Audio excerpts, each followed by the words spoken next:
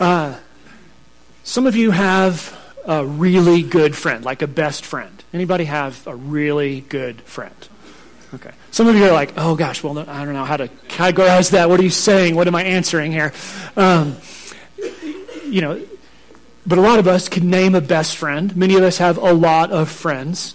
But what I hope is that when we finish talking about friendship, which we just touched the tip of the iceberg with when we read that passage just a moment ago, that when we get through this, that you will think, all right, I want to seek deep friendship. I want to build deep friendship that I already have. I want to build those friendships more deeply. That's the encouragement that I want to come out of this message this morning. And here's the thing, that the main thing I think that I've seen in studying this, and I want to share with you, is the surprising importance of friendship in God's plan. The more I have thought about it, and I just haven't thought about it enough, I've just been amazed at how incredibly strategic friendship is to us understanding who God is. And the fact that He created it, built it into us. And I'll try to show you that and then encourage you to seek those deep friendships if you don't have them, and if you do, to build deeply into them. And we'll get some tips from David and Jonathan as we go through this.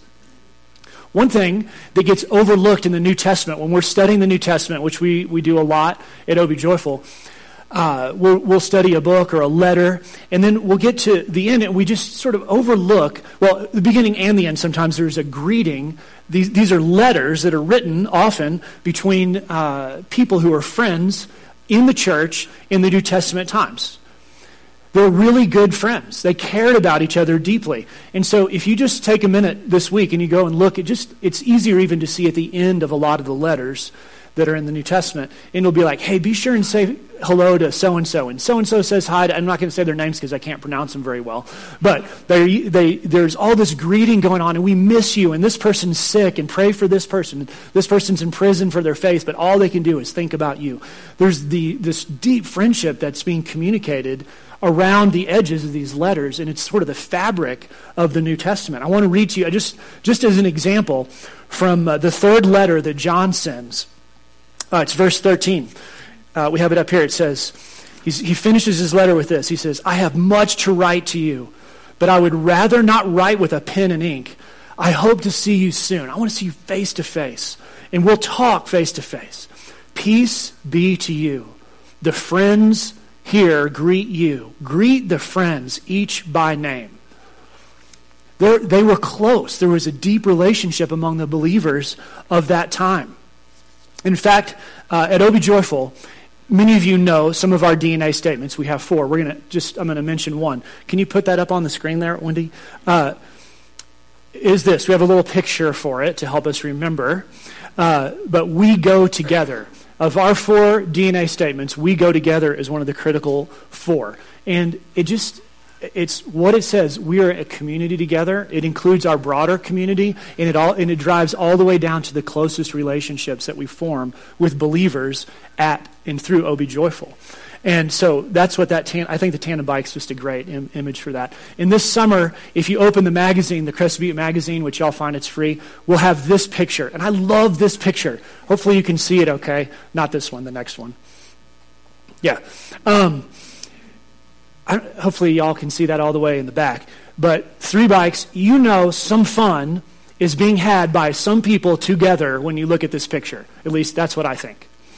And so I bought the picture, so that's what it's going to be.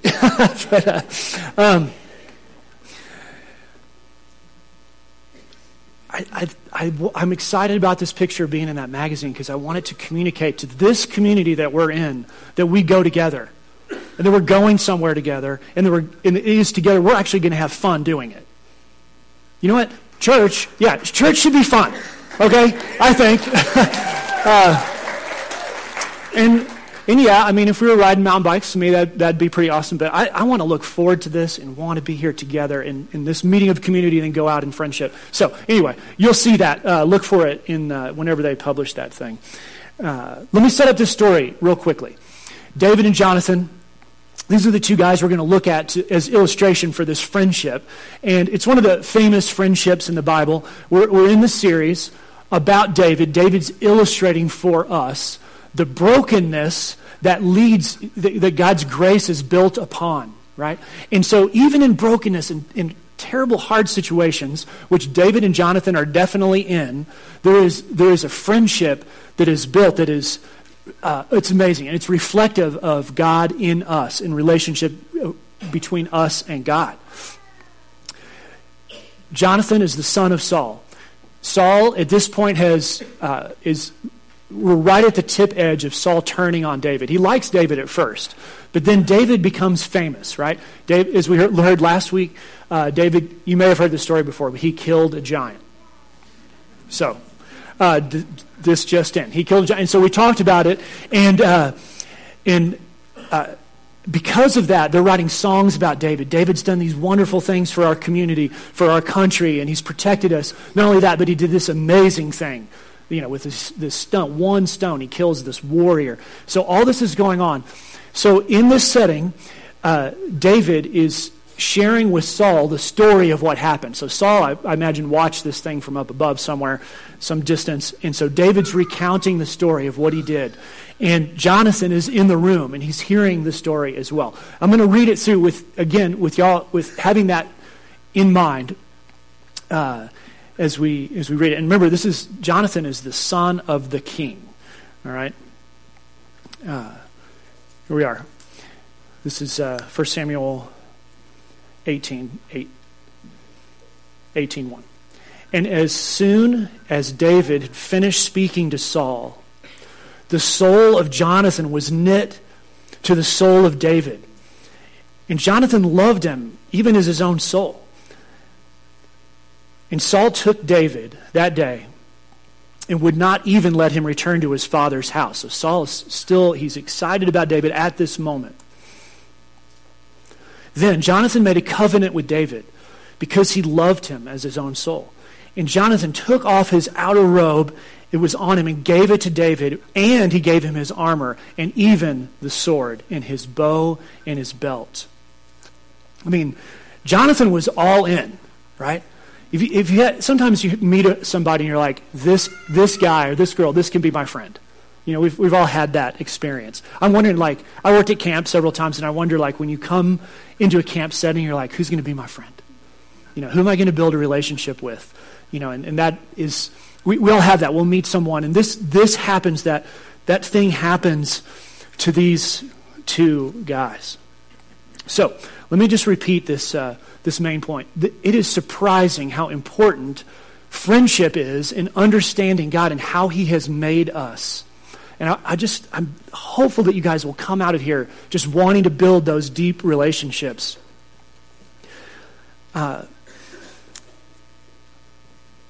There's a thing called general revelation.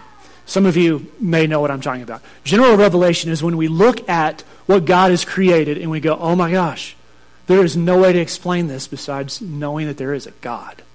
For some of us, it's just general nature, like we look at the stars, the mountains, animals, relationships, whatever. Some of us, the more complex and the more detailed and the more fine, tiny things get, and that we're amazed by that, and we go, oh, that points to God. The complexity of creation points to God. That's general revelation. And there's specific revelation. Specific revelation is what we have, which many of y'all have today in your Bibles. The Bible is called specific revelation. It's the Word of God, and that's why we spend time around it. And we spend time, you guys are all nature lovers, so you see God in two places very vividly when you're here. Especially when you walk out of here this morning, you'll have the specific revelation, and then you'll walk out and go, wow, these mountains are like pointing at God. This is awesome. But you know what I noticed when I was thinking about friendship? Friendship is at the heart of what every one of us are desperate for and organize our lives completely around. I want you just, you don't have to agree with me, but think about it for a little bit. Are these not the things that we truly desire? We desire to be accepted. We're going to put these up here. We want to be accepted. So we do certain things in life to be accepted. We want to be admired for who we are. We want to be loved. We want to be known. We want to be known on the inside, all the way down to the core of who we are. We want to be respected. We want to be trusted. We want to be encouraged. We want to hear the truth. We want someone to tell us the truth. Deep down inside, even though sometimes it hurts, we want to be told the truth. And we want to be allowed to fail. Still have a friend. Now, I just want to encourage you to think about those things. These are all things that drive us, but the solution to all of them is in deep and true friendship. It's not in stuff, it's not in accomplishment, it's not in where you live or what you do or anything. And the flip side of that, y'all, is that that's what we really want to give to other people. Right? No offense to anybody, these things don't evolve. These don't happen by random chance of depreciating odds of good things happening. These happen because God has built these things into us. They're universally understood. These are universal principles built into the human character, only the human character, to want and to give these things. This is general revelation about the heart of God and what he has built into us. So, we're going to look at this story. I'm going to bring out, in the grand tradition that Eric started last week, I actually have 5 quick points. So, here they are. A true friend. And think about this with your friends or friends you want to build into. A true friend looks at the heart. A true friend goes second. A true friend has your back. A true friend holds up the truth. And a true friend creates covenant. So we're going to flip through these really quickly, but I hope that one or more of them will sink in with you as you're thinking about your friends. So, a true friend looks at the heart. Jonathan is really the actor in a lot of what we're going to see. David reciprocates through the story, but we'll see right at the beginning, Jonathan is hearing this thing. Now think about the differences between Jonathan and David. David is, where he comes from, he is a poor shepherd. And Jonathan is the son of a king. You can't get further apart. And David was the last born, the last son, so I think number 8. And Jonathan is the firstborn son. Another, in that culture, that was like as far apart as you could get. An unlikely friendship is developing here. And then you have David, who's this rising political, military, social star. And you've got Jonathan, who has been a star, and now David is now coming in and overtaking that place. So you've got all these things going against them being friends. Well, the best stories, some of the best stories, are about that kind of dichotomy in relationship. Think about this with me for a minute. If any of you, so I'm only maybe talking to people who watch Disney shows. Come on, son. I don't watch them so much anymore, but I do have a daughter. And we watched a lot of Disney. Princess Protection Program. Come on, son. If you don't know what I'm talking about, it's okay. Whoever does, you know what I'm talking about. Beauty and the Beast.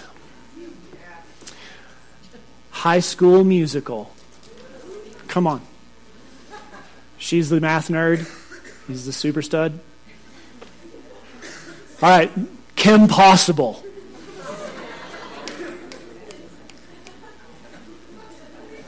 Aladdin, Little Mermaid. Now, notice, Disney has cornered the market on these stories.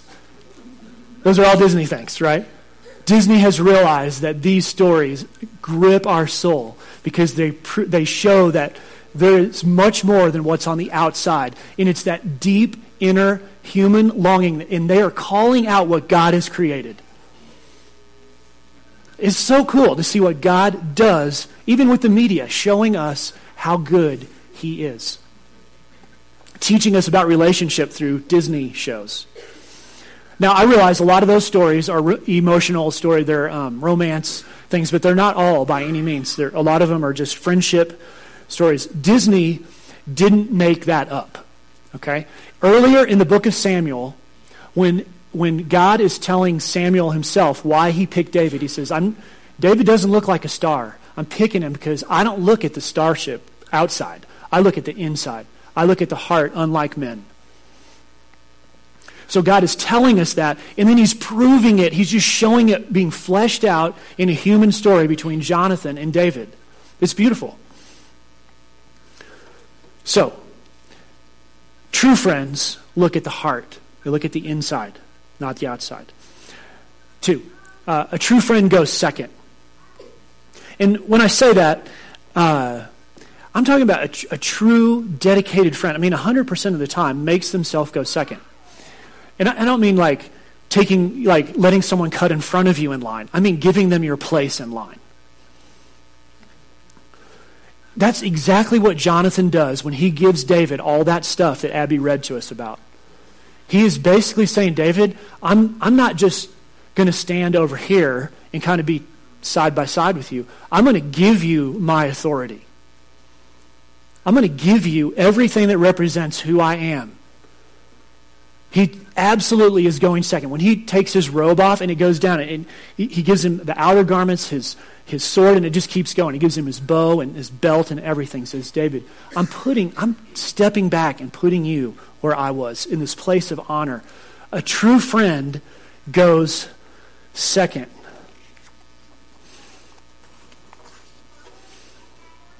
You know, I think if you're married or been in a relationship for very long, you know that humility is probably the most wonderful thing in a deep, long relationship, and also the hardest thing. You know, once you know that person really well, you're like, okay, I know what you're going to do. And I don't want to put you first. That's how we work. And, this kind of put another person before us, going second, is just a critical principle to growing a deep friendship. Third, we've got looks at the heart, goes second, has your back. You know, there's nothing that feels better than having a friend, sharing something with them. They know the deepest stuff about you, and you know, they know you're broken, right? But you know they're not going to throw you under the bus when they're with other people. And that's a good feeling. In a small community like this, it's really critical to know you can trust your buddies. How many of y'all, live here and know what I'm talking about? On the flip side, if you don't know you can trust a person, how does it feel when something about you has come out to them and you know that they know what's going to happen? You know you're going to be betrayed when you're not looking, maybe even in front of you. Having someone that we can absolutely trust like that has our back is so critical. And so, like I said, these are things we want, but these are things we need to give in friendship. When we enter into that deeper covenant that we're going to talk about in just a minute, part of that is to be so trustworthy that that person knows we have their back anywhere that they are. They have our back wherever they are. Let me just read to you real briefly here. Jonathan has David's back with Saul. So it's dangerous for Jonathan to stand up for David because Saul now later in the story, this is chapter 20, is starting to get really mad at David. So he says to his dad, why are you wanting to kill David? And this is in chapter 20. Saul said, Jonathan, for as long as the son of Jesse, that's David, lives on the earth, neither you nor your kingdom shall be established. Therefore, send and bring him to me, for he shall surely die. Then Jonathan answered Saul his father and said, why should he be put to death? What has he done? But Saul hurled a spear at his own son to strike him. And Jonathan knew that his father was determined to put David to death. I mean, can you imagine that? Not only is it tough because it's, his best friend is being attacked by his dad, but now his dad's so angry that he's thrown a javelin at him. Now, some of you kids are in here and you're really smart, and you're like, does this mean that if my parents tell me I can't hang out with so-and-so, that then really, what's happening here is David has a friend, and Saul says no, but, Jonathan has a friend in David, and his dad, Saul, says no, but Jonathan still pursues that friendship, right? That's what I would do. I'd be thinking, okay, the Bible says, right? Because when you're a kid are you looking for angles, right? Just kids. And so just on a understanding the Bible and theology perspective, whenever we read things in the Scripture, we want to zoom out and make sure that that's not just part of what happened, that we're actually supposed to learn from it in an application sense, right? So, in this sense, if your parent, kids, happens to be like the king of a nation, has absolutely gone crazy, thrown a spear at you because you said, hey, why do you want to kill my friend? If those things have happened, then maybe you can disobey your parents and be friends with that person. However, most of the Scripture, and even from far earlier than this, says, honor your father and mother. That's the general principle. So I'm not encouraging you to defy your parents in friendship. They can see through your friends. They know who's impacting you well and who is not. And you'll know that in about 20 years, 30 years. You'll understand. All right, so a friend looks at the heart, goes second, has your back. 4, holds up the truth. We need truth in friendships. I am amazed at how hard it is for me to tell the truth in friendships. Maybe it's only me. But it is something that is really hard. And I want to show you Jonathan telling David the truth in chapter 19. We're going to skip back just a little. Saul spoke to Jonathan, his son, and to his servants. And he told them they should kill David. But Jonathan, Saul's son, delighted so much in David that Jonathan told David, my father seeks to kill you. Therefore, be on your guard. In the morning, stay in a secret place and hide yourself. Now, that doesn't seem like a hard truth to tell a friend, does it? Yeah, you want to tell him, you're in danger. And this danger keeps coming up again and again for David.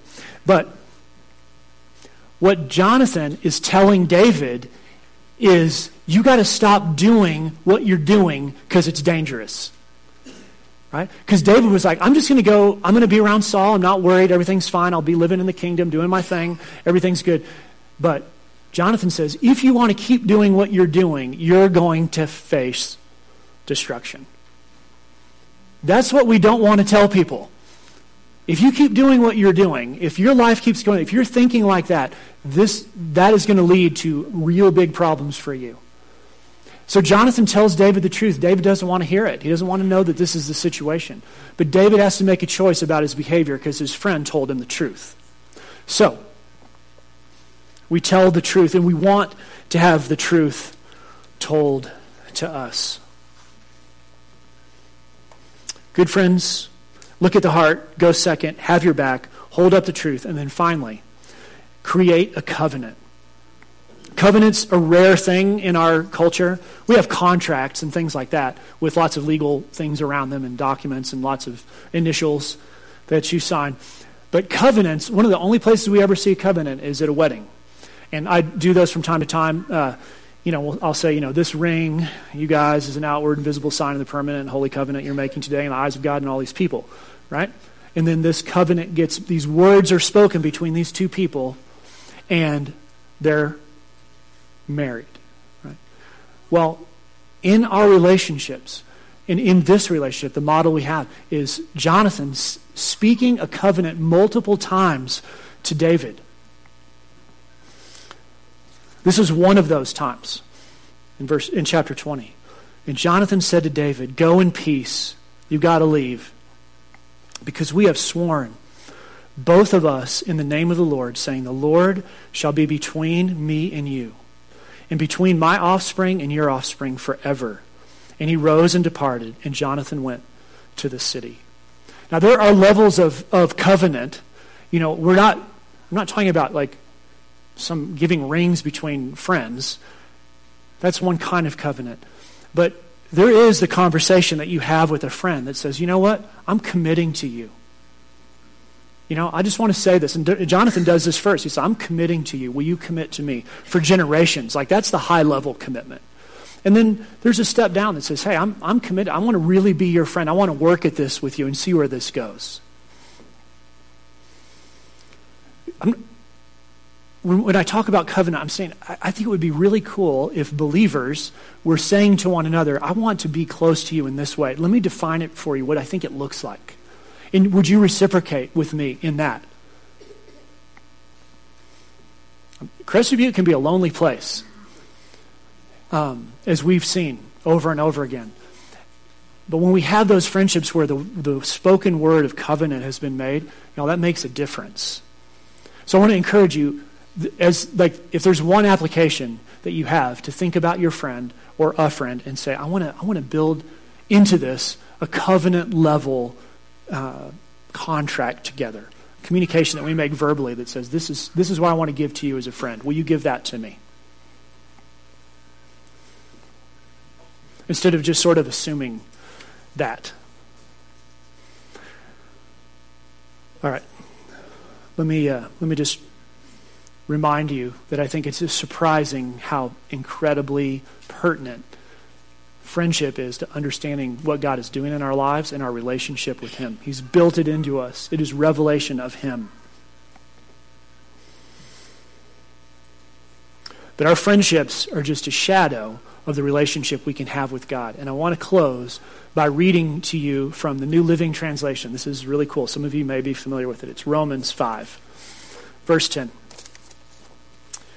For since our friendship with God was restored by the death of His Son, while we were still His enemies, we will certainly be saved through the life of His Son. So now we can rejoice in our wonderful new relationship with God because our Lord Jesus Christ has made us friends of God. That's cool. And we know what that means because we know what it is to have friends. God, thank you for how you reveal yourself to us in unexpected ways. May this body of believers go together. May we go together, God. May we love each other and build deep friendships that reflect the community that you have created. In Jesus' name, amen. Y'all enjoy the afternoon.